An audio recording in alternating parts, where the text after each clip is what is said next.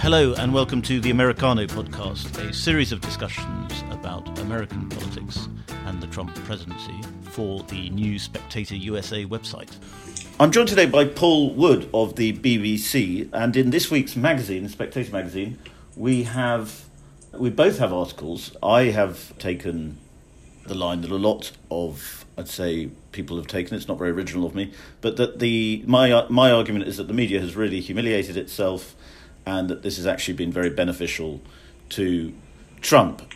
You sort of reverse ferret a little bit, if I dare say so, but you do actually say that the stampede is going too far in the other direction now, and people are forgetting that there's actually quite serious stuff that has come up as a result of the Mueller investigation. Is that a fair summation of your argument?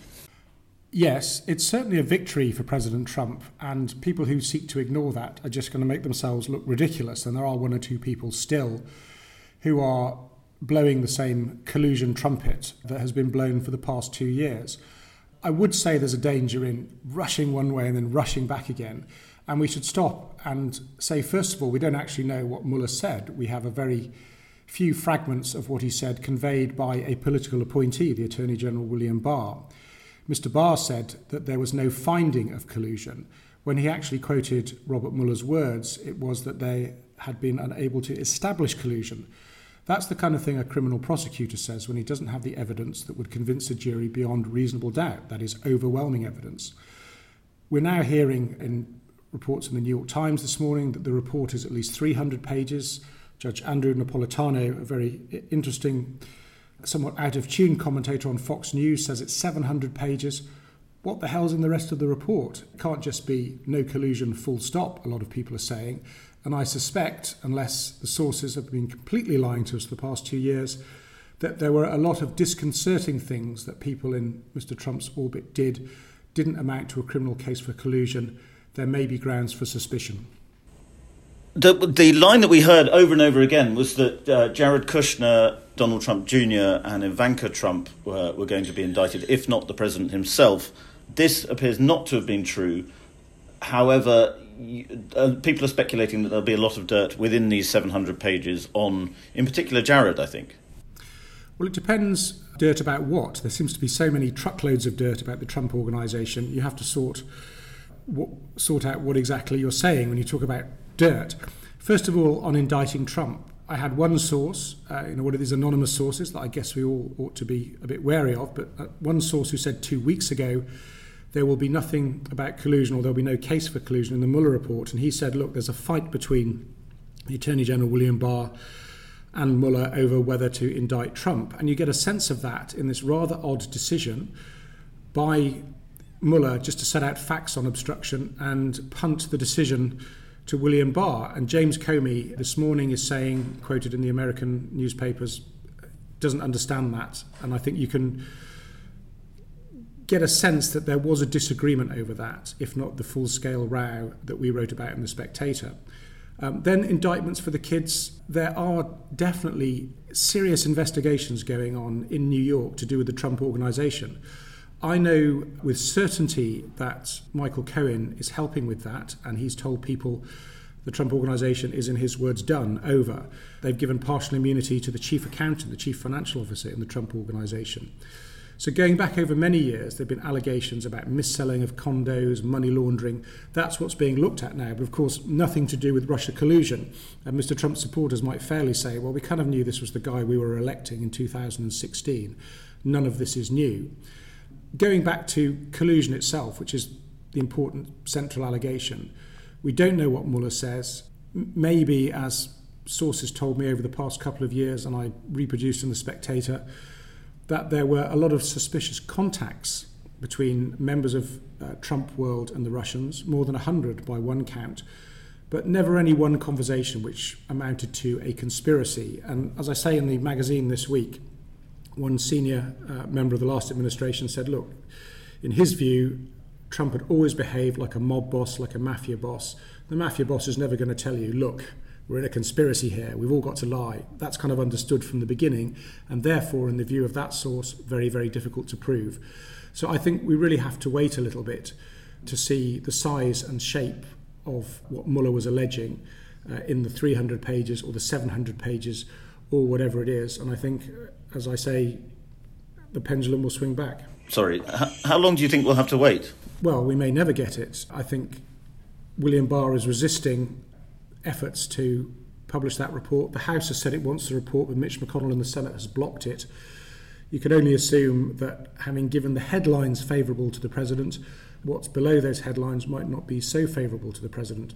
Yes, but the problem is, as I tried to say in my piece this week, the problem is that the Russia obsession has meant that all the perfectly good lines of inquiry about Trump's nefarious past, his sexual relationships, all those things, and you can say that, Trump supporters will say they knew this guy was no saint, and so on. But I still think the majority of Americans would rather not have someone with such a shady past as their president.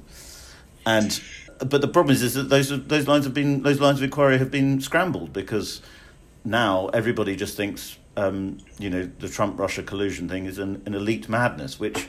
Sure, by saying for 2 years maybe the president's a Russian agent, when you find out he's not a Russian agent, you're so relieved that it doesn't really matter what else might have happened. And let's not forget what exactly has happened, at least according to all the US intelligence agencies and Robert Mueller himself.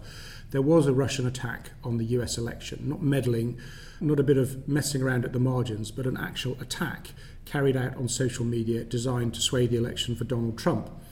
And people always say, oh, well, it didn't change the outcome.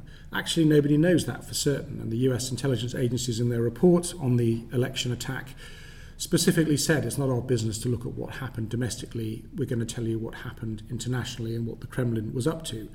So the Russians attacked the election. President Trump was the supposed beneficiary of that. Certainly that's what the Kremlin wanted. And more than that, the Trump campaign was at times clearly eager to accept that help. That was what the Donald Trump Jr. meeting was about. You may remember Don Jr. Was offered dirt on Hillary Clinton from a Russian lawyer. He took the meeting at Trump Tower and emailed to other members of the campaign, quote, "I love it," when he was told about the offer of this dirt. So all of those things are sort of discounted because the greater allegations are not true, but they are still extremely serious. They might not amount to a conspiracy, but they are still something that American voters might want to ponder, except, as you say, the battle lines have been drawn. People are never Trumpers or they're Trump supporters, and the facts are thrown out of the window.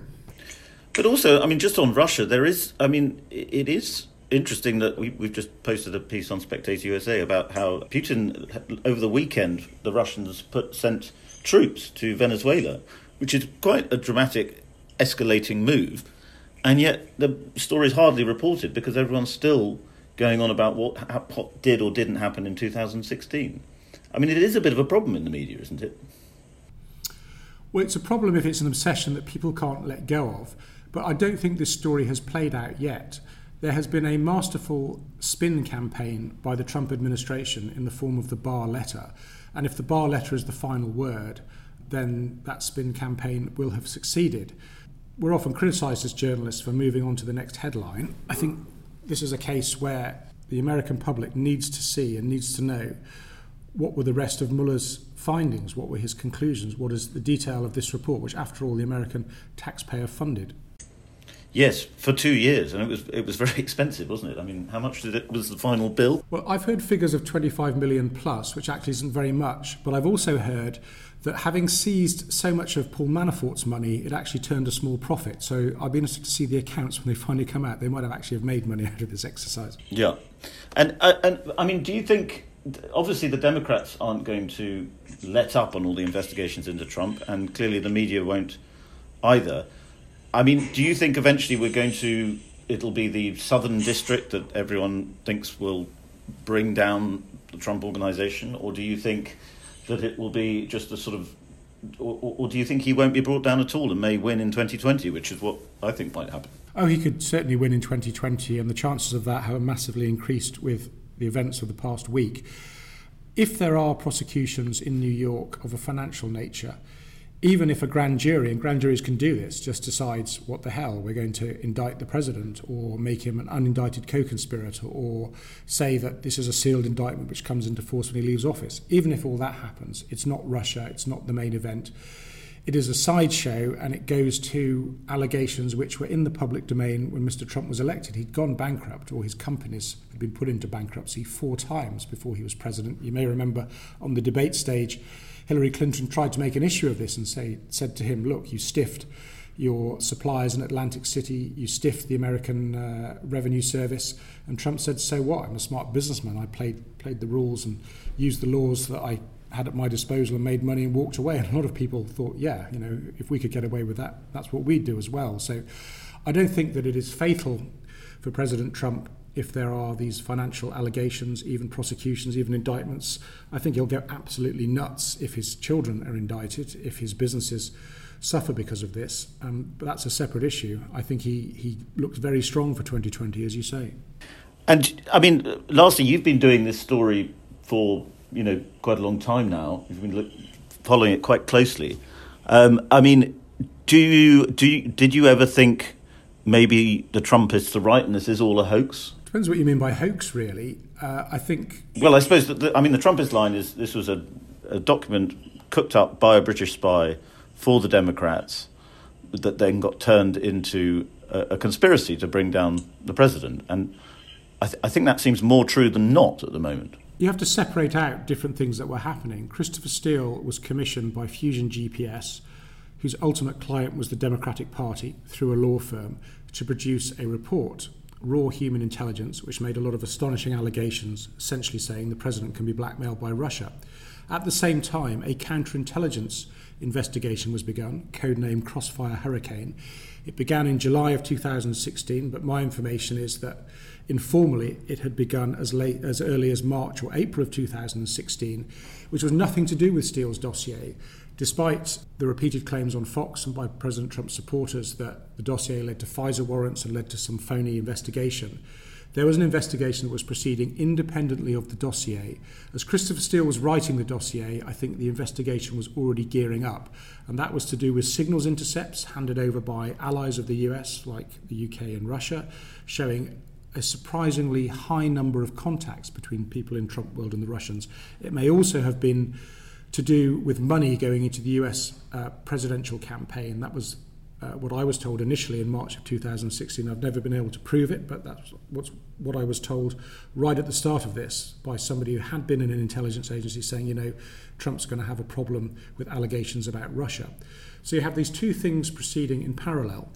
And then you have Mr. Trump saying, Obama tapped my phones and the deep state is out to get me. I think that's just a tabloid fantasy. The deep state does not exist in the US in the very real way, say it exists in Turkey. Mueller was called a deep state operative by Trump, leading 13 angry Democrats, and then he goes and produces a report which largely exonerates the president on the question of collusion. There was no deep state conspiracy. And President Trump seems to get away with these fantastic notions the whole time. Everybody's got this higher standard of truth, but he throws out these wild conspiracy theories. Deep state operation, I don't think it existed, but you're going to disagree. No, well, I don't know. If the Crossfire Hurricane, it would have been ordered by Obama would have signed off on it, right? So, I mean, you could say it goes right to the top. I don't know whether or not he would have signed off on it. Maybe not. It certainly would have been. Isn't there that text message with Lisa Page saying POTUS wants to know what we're up to or something? Isn't that? I don't recall that, but certainly heads of agencies, the head of the CIA, the head of the FBI would have had to sign off on it, and those are the people that Donald Trump, Roger Stone, Jerome Corsi, Alex Jones all say are the deep state. You can put another construction on this, which is that a lot of worrying things happened in the realm of the Russians trying to penetrate American democratic structures.